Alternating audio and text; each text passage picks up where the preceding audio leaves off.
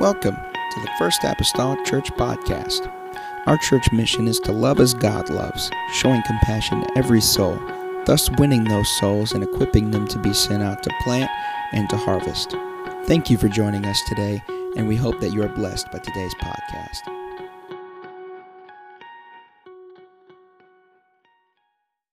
a couple verses of Scripture. Once I get done with Jonah, he's going to be more than just somebody swallowed by a fish to y'all. All right. Jonah 1 and verse number 3, and I also want to read verse number 6 this morning. Amen. Verse number 3 and verse number 6. It's a really important book when you think of it. Matter of fact, the book of Jonah gets a lot of criticism about whether or not it's real. All kinds of critics. How in the world can a fish swallow a man and all this stuff? And some people's went to battle over the whole fish episode of just because there is scientifically fish are big enough to swallow a man, and there have been reports of men that have been swallowed, cut open, and they're still alive, maybe unconscious, but inside. And so we have all this type of stuff. But there's the fish takes just a couple verses out of the whole chapter, and we make it all about that. But the real reason why there's so much criticism against the book of Jonah is because God in New Testament Scripture, Jesus said, as Jonah was 3 days and 3 nights, and the people were seeking for a sign, wanted him to do something. He said, here's the only sign I'm giving you. As Jonah was in the belly of the fish 3 days and 3 nights, so shall the Son of Man. So the reason why Jonah gets so much criticism is because if they didn't say it's just a fable, then what Jesus pointed to as a sign was a fable, which would somehow start to undercut his death, burial, and resurrection. And if you take away his resurrection, you are still in your sins. If you take away his resurrection, according to New Testament Scripture, we don't have any justification. So that is part and parcel why Jonah is such attacked, because it ties to the Lord saying, that's just a sign of me being in the earth, the heart of the earth, and notably coming out of that. Amen. So that's a here and there. Verse number 3, Jonah chapter. We have read this more than once, but we're just kind of, here we go. But Jonah rose up to flee unto Tarshish. This might be a memory verse for somebody before it's all said and done. They'll just stand there and quote it, From the presence of the Lord, and went down to Joppa, and he found a ship going to Tarshish. So he paid the fare thereof, and went down into it to go with them unto Tarshish from the presence of the Lord. Verse number 6. So the shipmaster came to him and said unto him, what meanest thou, O sleeper? Arise, call upon thy God, if so be that God will think upon us, that we perish not. With the help of the Holy Ghost today, I'm going to speak on this subject matter. Wandering, that's with an A, not an O. Wandering into grace. Wandering into grace. Hallelujah. God, help us this morning. I come to you today, oh Lord. God, if somehow something can be conveyed, Lord, to this body of people, to those that listen, Lord, right now live, and those, Lord, days to come. I pray, oh Lord Jesus, I'm thankful, Lord, for your long suffering. I'm thankful, Lord, for your forbearance. I'm thankful, Lord, for your patience, God, with us as mankind. I pray, oh Lord, speak to us, God, again, Lord, from these pages of Scripture. Enlighten our eyes. God, comfort and direct, Lord Jesus, and help us, and will not fail to thank you for it. In the lovely name of the Lord Jesus Christ that I pray. Amen and amen. The church say amen. Amen. You may be seated this morning. In certain ways, this Jonah that is deemed in Scripture as a prophet is somewhat set aside from I would say most or the majority of prophets throughout God's Word. He is seemingly of a little different cut, and his response and reaction to the Word of God, of course, is different than what we see primarily in the Word of the Lord. For instance, as an example, whenever you have the prophets like Elijah and Elisha, and you see how they interacted with the word of the Lord and the word of the Lord coming to them, it's quite different than what we see Jonah interacting with it. We see in the Old Testament scriptures of the kings that, for instance, whenever Elijah is told to go to the brook Cherith, Say not another word about it, Lord. You know, I'm going to go down to the brook Cherith. And then he's commanded to go to the lady of Zarephath, and that the Lord would sustain him there. And he's getting his baggage and his luggage together, Mike Trout, and he's headed off to Zarephath at the word of the Lord. And he goes. He's told at different times to appear before King Ahab, and he's just seemingly drops whatever he's doing, and he makes his way to the palace to go stand before the king of Ahab. And all these other prophets, it would seem like historically, in the Old Testament and God's Word, it's like whenever the Lord spoke to them, they were eager and ready and almost instantaneously obedient to the Word of the Lord. Sure, there were some prophets like Jeremiah and some like Isaiah, some that underestimated their own abilities or their position of being a prophet or being called a prophet. And there were others that felt like the task that God were given them to do was perhaps bigger than they were, larger than they were, difficult, if you will. But Jonah is probably one of the most different prophets that we have in Scripture, because according to the record from what I can see and know of the Scripture, he's probably the only prophet we have record of that disobeyed the call of God upon his life. I mean, he wants to get away from the presence of God. This almost seems quite ironic. He's a prophet, and he wants to get away from the presence of God. He wants to, according to Scripture, get elsewhere. He doesn't want to remain where he heard God's voice, because God spoke to him there. God told him to go and arise and to go. And so maybe in Jonah's mind, he's thinking, I got to get somewhere else where God didn't talk to me.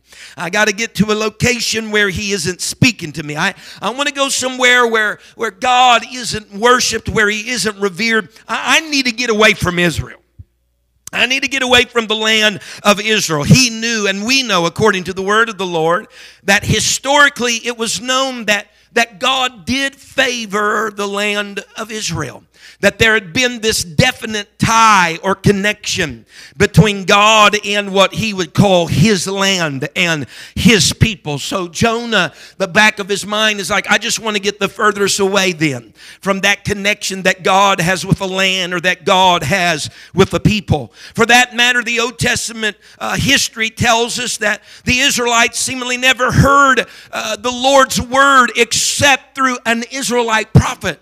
In other words, when God spoke to his people, those people that he counted as a treasure, he normally used an Israelite prophet in order to speak to them. And so Jonah may have assumed that since the Lord is the one that only revealed himself to Israel and primarily only revealed himself to them through an Israelite prophet, then I'm just going to detach myself from all of that. Now I'll be in a safe place, a safe ground for not having to hear the voice of the Lord.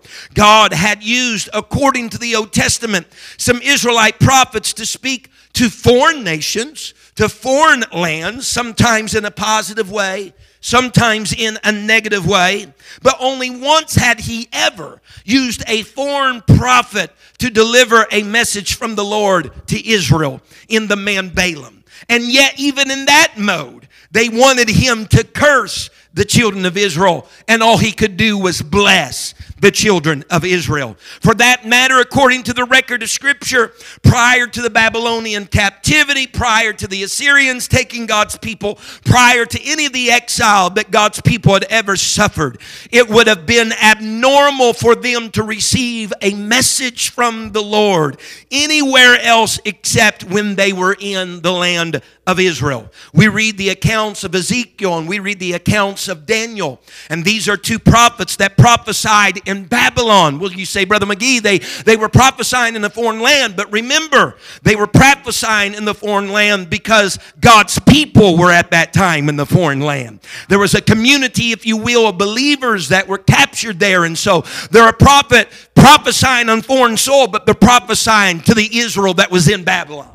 They were prophesying. Jeremiah likewise prophesied whenever he went down into Egypt. But again, there's a community of God's people that was found there. And so he's prophesying in a foreign land to the Israel that was in the land, to the people of God that was in the land. And so it seems like then that God's prophets would get words from God in foreign lands only because there was a community of God's people that was likewise in that foreign land. And so Jonah, he didn't care for what God had said to him. He did not obey what God said to him, so he wanders away from Israel. For that matter, he wanders away from the land. He positions himself not among believers. He doesn't position himself a segment among God's people that's on this ship out in the water. No, he positions himself among a group of pagan sailors. Why? Because he doesn't want to chance God's word, right? He doesn't want to chance God's word getting to him. He's wanting to avoid even attempting to talk to God. I'll leave the land. I'll avoid all the company of any believers. And just maybe I'll be able to wander far enough to escape the influences of God. Can I tell you on this Sunday morning that there are people sometimes that surround themselves with different communities of people whenever they leave and separate themselves from quote unquote the church, and people leave the church because they deem the church setting much like the land of Israel. I don't want to go there because that's where God talks to me. I don't want to go there because that's where God deals with me. I don't want to go there because that's where God pulls on my heartstrings and he tries to turn the direction of my feet and the places of my going. I'm going to leave that place just because I might hear from God there. My heart might be touched there. The feelings of my life might be changed there because that's where God speaks. That's where he has spoken to me before. That's where God has showed up and tried to direct my steps. And right now, I just really don't want to do the God thing. Right now, I just really don't want to follow the paths and follow the steps. And so they leave the church sometimes in hopes of wandering away from God. They'll break every connection with anybody that they were ever a friend with because they don't want perhaps God speaking into their life. Amen. They just want to actively engage in all of the humanity of the world because they don't want to hear from God right now. But can I tell you this morning that if God can find a Hagar in the desert, and God can find an Elijah alone in a cave, and God can find a Daniel in a lion's den and 3 Hebrew boys in a fire, if God can find a Paul in Joppa at Simon the tanner's house, I'm telling you this, God is able to find the Jonahs that are endeavoring to wander from the presence of the Lord. Someone say amen. David said it like this in Psalms 139. He said, whether shall I go from thy spirit, or whether shall I flee from thy presence? If I ascend up into heaven, thou art there. If I make my bed in hell, behold, thou art there.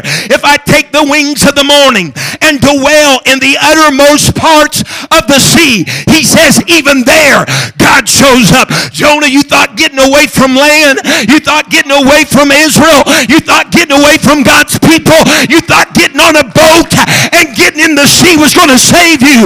But even when you dwell in the uttermost parts of the sea, even there, God. Someone say amen. Hallelujah. Someone hear me right now? Some people try to escape God. If you went to the lowest of lows, if they could, find themselves intoxicated on the dregs of sin, just by chance that they could avoid the voice of God. They involve themselves in all types of antics, trying to remove the voice of God. But I've come to preach on this Sunday morning. If you're hearing me right now in your living room, or from days here on out sometime along the way, I want you to know that wherever you are, God knows exactly where you're at. And what you've been trying to avoid, he might just make happen. What you're trying to run from, he might make you run to. My God. Oh, yes.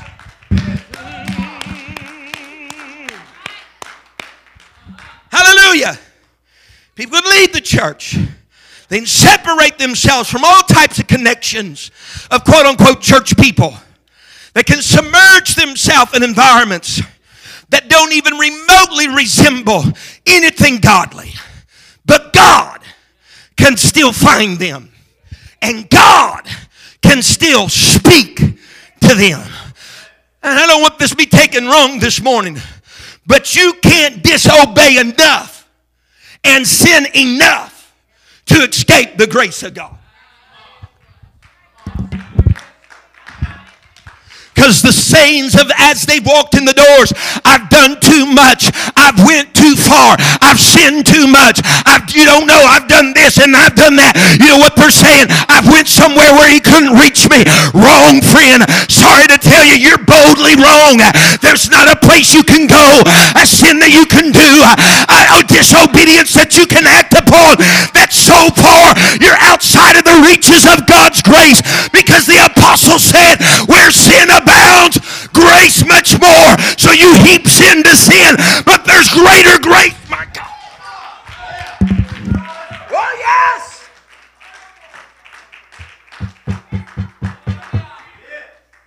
Oh, God.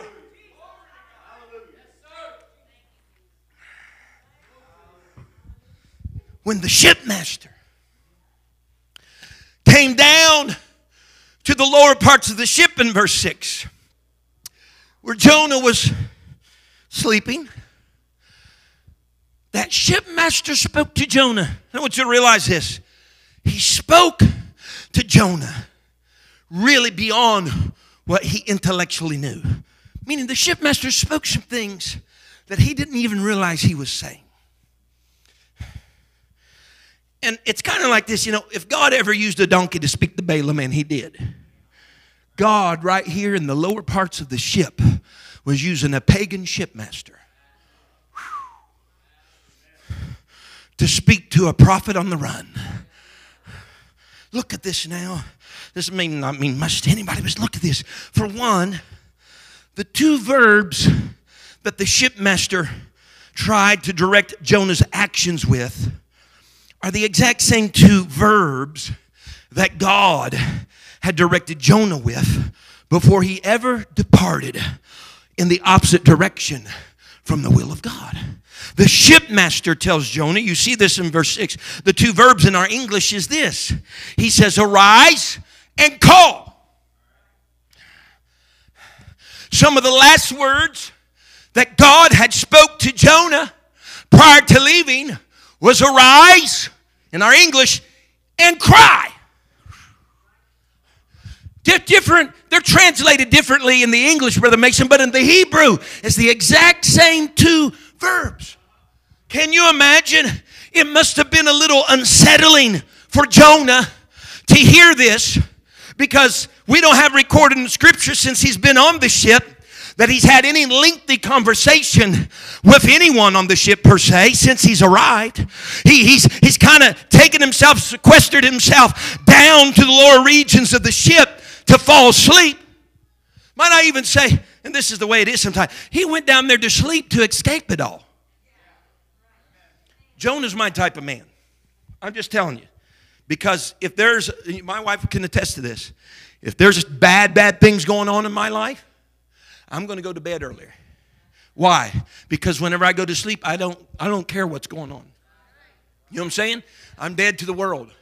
Yeah, Mike, you too? I just go to sleep because then I don't have to think about it. I don't have to worry about it. And so Jonah, he goes down to the bottom of the boat and he said, I'm going to get to sleep. Why? Because I don't have to worry about my pursuit of wandering away from God. I don't have to worry about what God said. But the moment that he's awakened by a pagan sailor, the first things out of that sailor's mouth is echoing the words that God had spoke to him. Arise and cry, or arise and go. His first call to action by the shipmaster is arise and go. And he's like, man, that sounds awful familiar to what the master said. I got out here trying to escape God's voice, but I feel like he's talking to me. Woo! I got out here in the opposite direction from those two verbs of action and command, but I'm still hearing them, and now even through a pagan sailor. The call of action was still echoing in the mind of the Lord. Can I tell you something today? God can find you that even though it would seem like typically He would only speak to Israel through an Israelite prophet, and typically an Israelite prophet would only minister in a foreign land if there were God's people there. God said, I'll turn all this on its side. I'll take a pagan sailor, amen, that's away from the land of Israel, and I'll talk to my prophet. God can find us. He thought he was getting away. Submerged himself. Unbelieving community. God's not going to ask a pagan to speak to his people. And just when he thought he's escaped the presence of the Lord, he hears those words. Arise and call. Arise and cry. If that's not enough, the shipmaster continues to say in verse 6. Basically this is PMP, Paul McGee paraphrase. Why don't you, so he's telling him to rise and call or cry. He says, why don't you do this? If maybe your God will consider us so that we perish not. Oh, I can't tell you something. I came across this other day. The interesting thing about the Hebrew word translated perish here is that the word actually has two meanings or a double meaning. It means to perish and it means to wonder. To perish and to wonder. We start understanding the importance of this double meaning as we read other verses of Scripture in the Word of the Lord. For instance, in Deuteronomy 26:5, and that's not up there, Brother Mason, but in Deuteronomy 26:5, the Revised Version says this, as a Syrian ready to perish was my father. That same verse in the New International Version says, my father was a wandering Aramean. The connection is basically this. In this setting, that to wander from a road in the desert regions almost meant certain death from thirst. There was a connection between wandering and perishing. The double meaning is important because many people only concern themselves with the finale. They only concern themselves with the possibility of perishing. But we should give equal concern about wandering, because wandering leads to perishing. Ask the Israelites when they came out of the land of bondage and they approached the Jordan River for the first time and they didn't want to obey by going over. The Bible says in Numbers 32 and verse 13, and the Lord's anger was kindled against Israel, and He made them what? Wonder in the wilderness for 40 years until all the generation that had done evil in the sight of the Lord was consumed, or if you will, perished. Their wandering was the prelude to perishing. Someone say amen. So there's a connection here. So the shipmaster is saying, pray you do something, Jonah, if perhaps your God will have some consideration so that we won't perish. But also laced in that, and I don't believe the shipmaster understood what he was saying. He's thinking about the imminent danger of being on the water and the waves tossing and the storm that's there. And he's like, we don't want to perish. But when he spoke that Hebrew word, it wasn't just about perishing. Perhaps your God will consider us and help us stop wandering. One of it was more applicable to the shipmaster, but the other one was more applicable to Jonah. Someone say amen. Years ago, it's now been years ago, I read a book, Into the Wild. Some of you may have read it. They made a movie of it about Christopher McCandless, who was indeed a wanderer. He was a wanderer.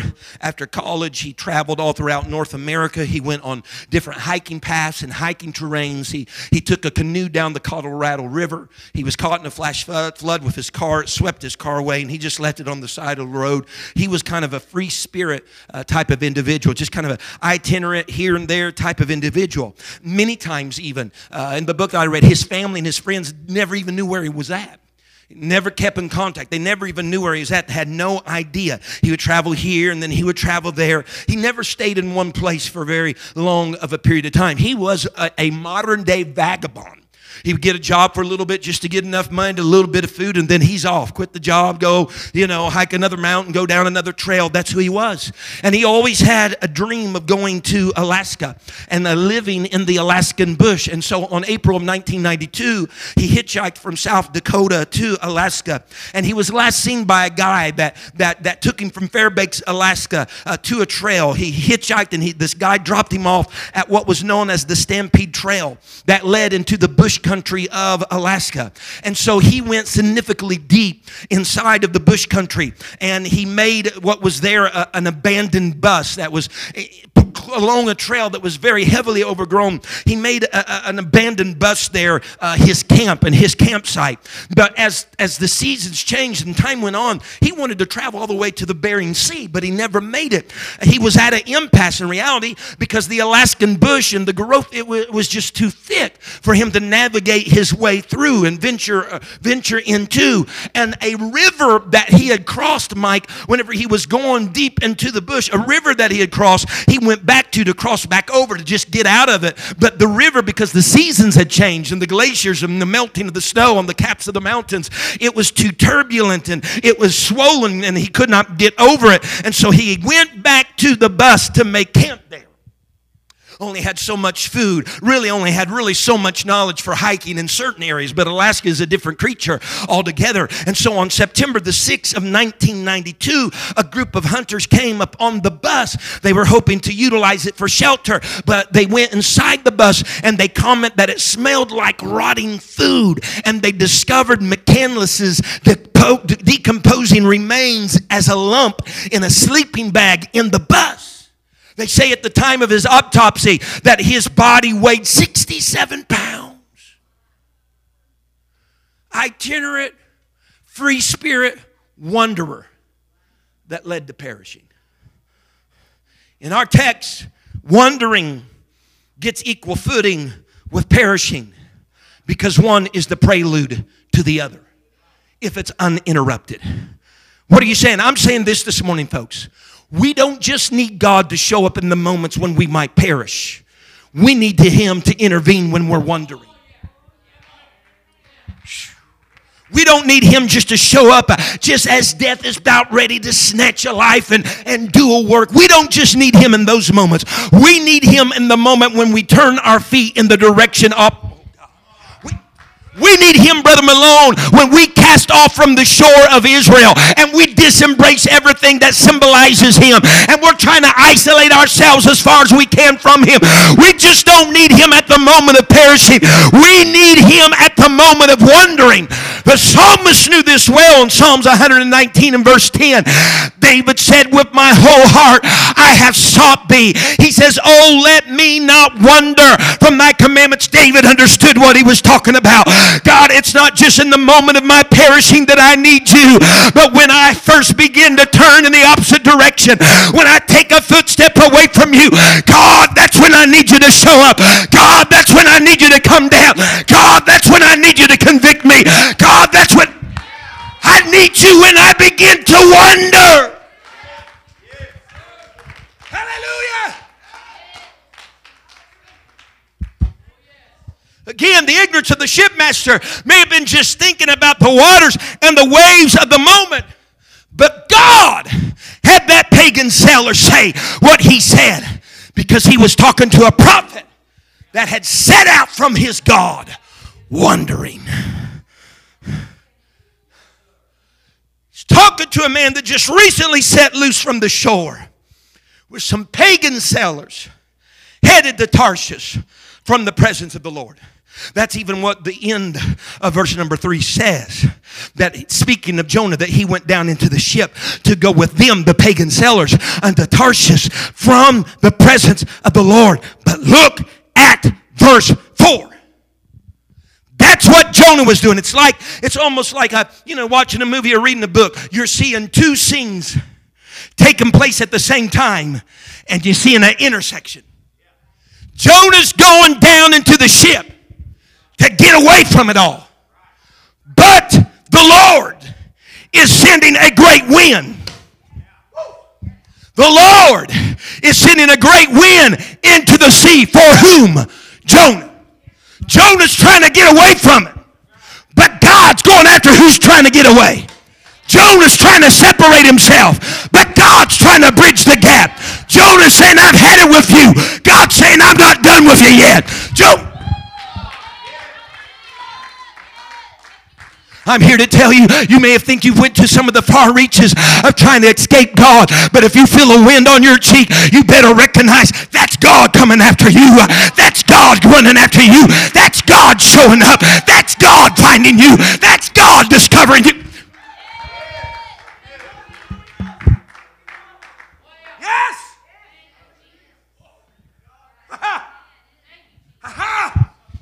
The uttermost parts of the sea. Even there.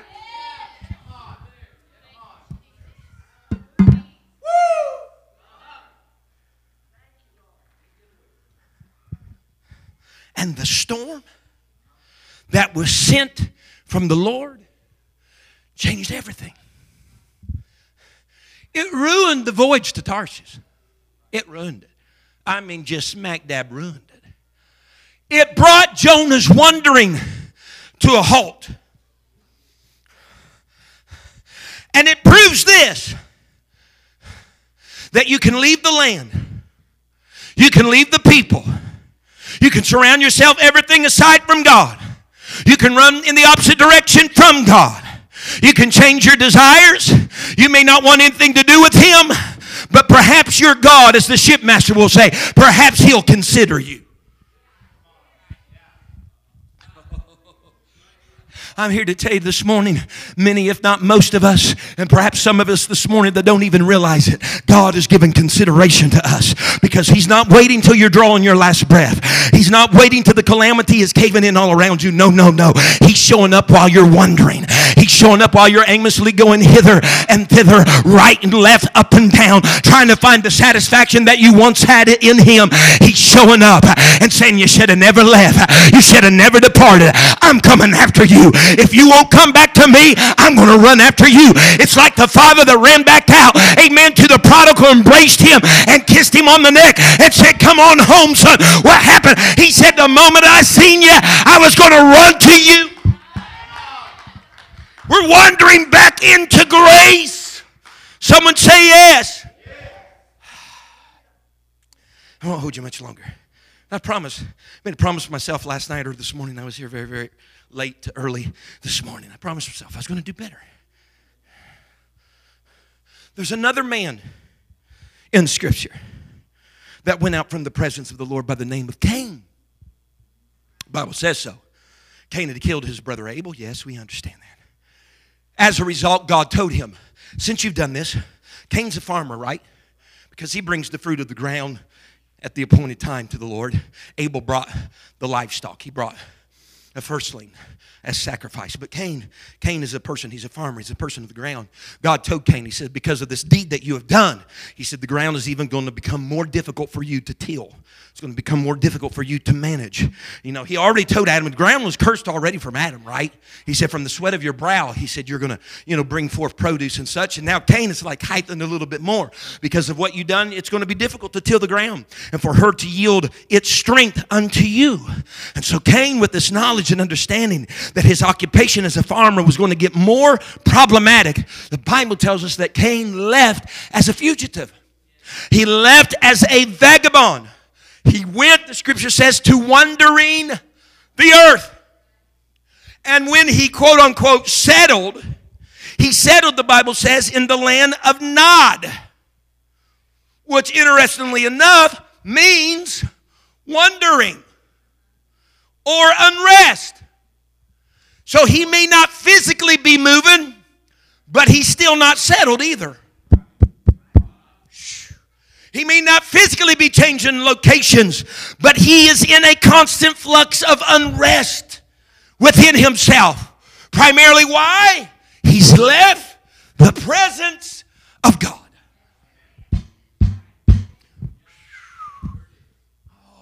Let me tell you, it don't take changing churches or going from the church to the world or all that just to denote unrest or a vagabond or a fugitive type spirit.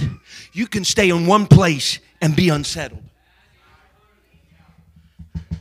He was living, though in the land of Nod, he was living in a constant state of wondering, a constant state of unrest, insomuch that Cain told God, he said, God, he said, I'm a fugitive, I'm a vagabond. He tried to blame that on God. God wasn't going to take that. But nonetheless, he said, I'm a fugitive and a vagabond. And he says, now everybody that sees me, everybody that knows that I murdered my brother, everybody that understands what I did, everybody that sees me is going to want to kill me because I killed my brother. I want you to understand wandering into grace. Genesis 4:15, this was the Lord's response to him. And the Lord said unto him, therefore, whosoever slayeth Cain, vengeance shall be taken on him sevenfold. And the Lord set a mark. I don't know what the mark was. I have the slightest idea. But he set a mark on Cain, lest any finding him should kill him. You know what he's saying? He said, if we can demark Cain, and they know the curse is upon him, and that is him because of the demarcation, maybe they'll be less likely to take his life. What is that? I'll tell you what that is. That's pre-adventure God would have consideration. Whew. That's a man unsettled and wondering that wandered into the grace of God. What are you saying? I'm saying God didn't want Cain to perish. He didn't want Cain to perish in his wanderings. So he places a mark upon him and a curse upon him so that anybody that did harm to him, there would be stuff that would come into them. That was Cain wandering into the grace of God. Oh, Brother McGee, oh yeah. Because it's the heart of the shepherd that leaves the 99 and goes, finds the one lost. What? The one wandering. The one wandering lamb. It's the God that considers us and that finds the Davids or the David that has a prophet sent to him and goes tells the David that's a wanderer at this time and says, thou art the man. In order to do what? In order to bring David back in and his straying heart back in and his drifting steps back in. What happened, David? David wandered into the path of grace. He wandered into the path of grace. The Bible says, the psalmist says, again, I ain't going to hold you much longer. Psalms 119 and verse 176. Here's David. He says, I have gone astray like a lost sheep. He says, seek thy servant, for I do not forget thy commandments. Someone hear me today. I can't but imagine this morning that there are some who wanted to wander away from God, but now secretly in their heart of hearts, they're wanting God to seek them out. Oh my God. Oh yeah. It was a great idea when this all started. It was a tremendous plan, amen, of getting away from his presence and his voice. But now that you've been wandering for a while, you may not admit it with your mouth. You might not indicate it with your steps. But deep down you're saying, I hope the shepherd comes looking for me. I hope the shepherd comes wandering after me. I hope the shepherd is going to come and find me. In our heart of hearts, we're thinking, seek thy servant, Lord. Seek thy, I went away. I've refused you. I've rejected you. But seek me, oh God. God. They feel completely lost. Utterly hopeless. But they're holding out. They're holding out. That maybe God will consider me. Maybe God will consider me in my wandering. Oh, can we raise our hands right up in the Holy Ghost?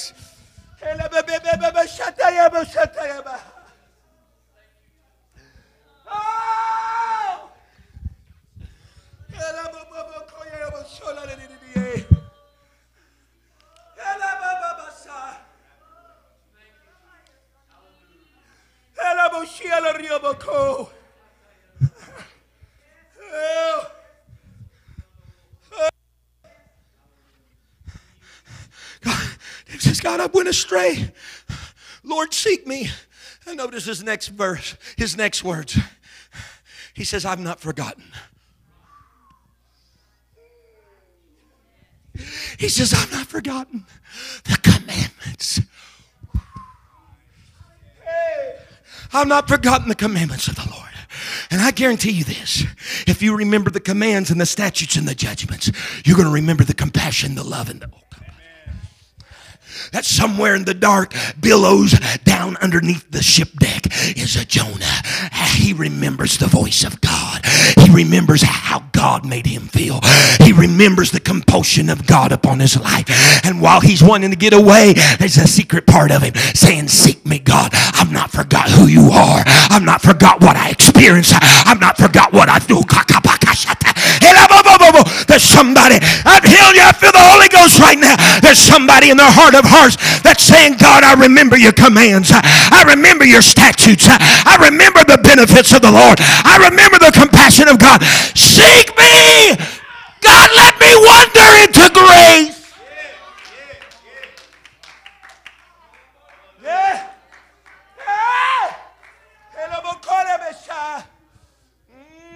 Yeah. Woo!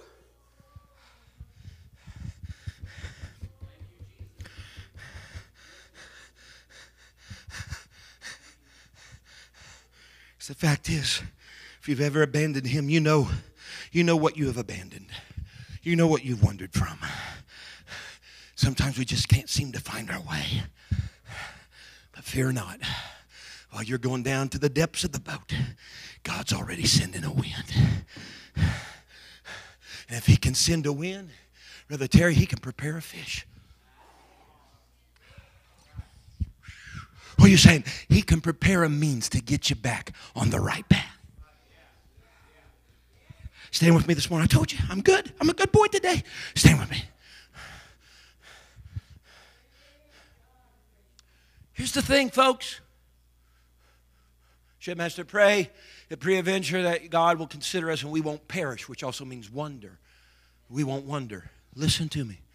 Jonah didn't perish at sea. Jonah didn't even get all that far from the Joppa shore. But let's go a little further. Jonah's feet never touched the coast of Tarshish because God considered that man not simply in a moment of perishing, but in the moment of his wanderings. And he sought him out. And Jonah wandered himself back into the grace of God. It sought him. It snatched him. It grabbed him. It found him. It rescued him. And when Jonah thought that he was off God's radar, and when he fled from God, he ended up wandering into the grace of God. We bow our heads here today. We bow our heads here today.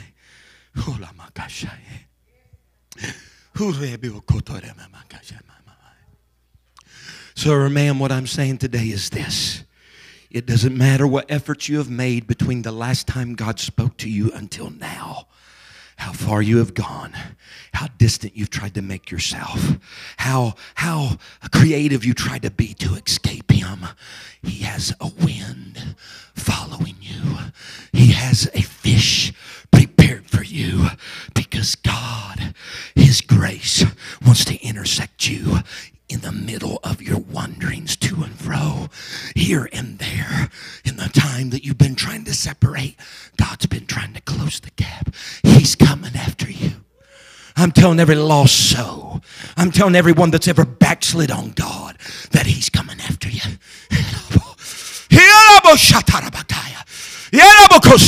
I'm telling every drug addict, everybody that has a dysfunctional family, every individual that seems to just live their life of sin and submerge themselves in the bottom of a ship, he's coming after you. He's sent a wind and he's prepared a fish.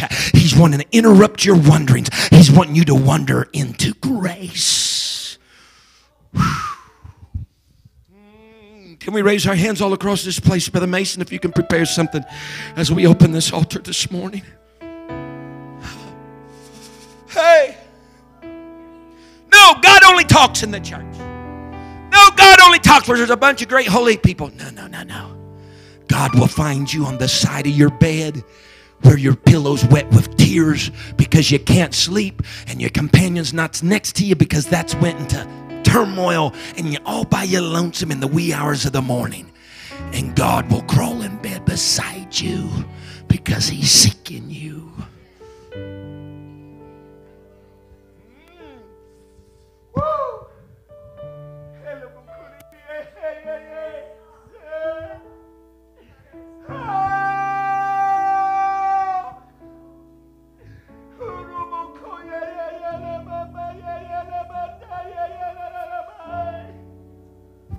Would somebody come today? And if it's not you this morning, if you got family members, if you got friends, if you got acquaintances that's trying to separate themselves from God and to reject God and refuse God, can you come up here in their stead today? Because God's sending a wind this morning. God is sending a wind today. God is preparing a feast today. God's wanting them to wander back into grace. Yes!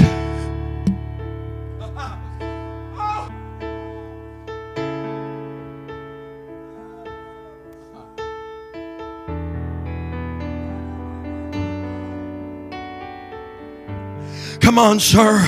Come on, man, woman, mom, dad, grandparent, whoever you may be. You may be needing to stand in the stead of a grandchild or a child this morning, or maybe a cousin, or maybe a niece or a nephew. Whatever it may be somebody that's just totally closed their ears and their ideas and mind off from the concept of God. But God's speaking. They're hearing that arise and cry. And that's the last thing God said to them. They're hearing. They're hearing compassion. They're hearing, and they're feeling a wind.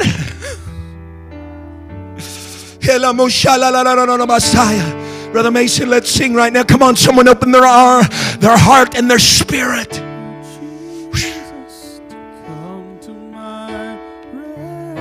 Come on, sir, ma'am. Your feet may have left Israel. You may be in the middle of the sea, but God is coming after you. God is finding you. In your heart of heart, you're saying, I hope He does. In your heart of the heart, you're saying, I hope He can, I hope He will. I've not forgot what He did for me when I was with Him. I've not forgot His touch. I've not forgot the sweet glory that would flood upon my soul. Seek me, God. Seek me, help me to wander into your grace. I don't want to perish. Help me to wander into your grace. Thank you for listening. If you would like more information about our services and activities, you can find us on Facebook, Instagram, and Twitter with the username FACMC. Again, that's FACMC. Thank you, and have a blessed day.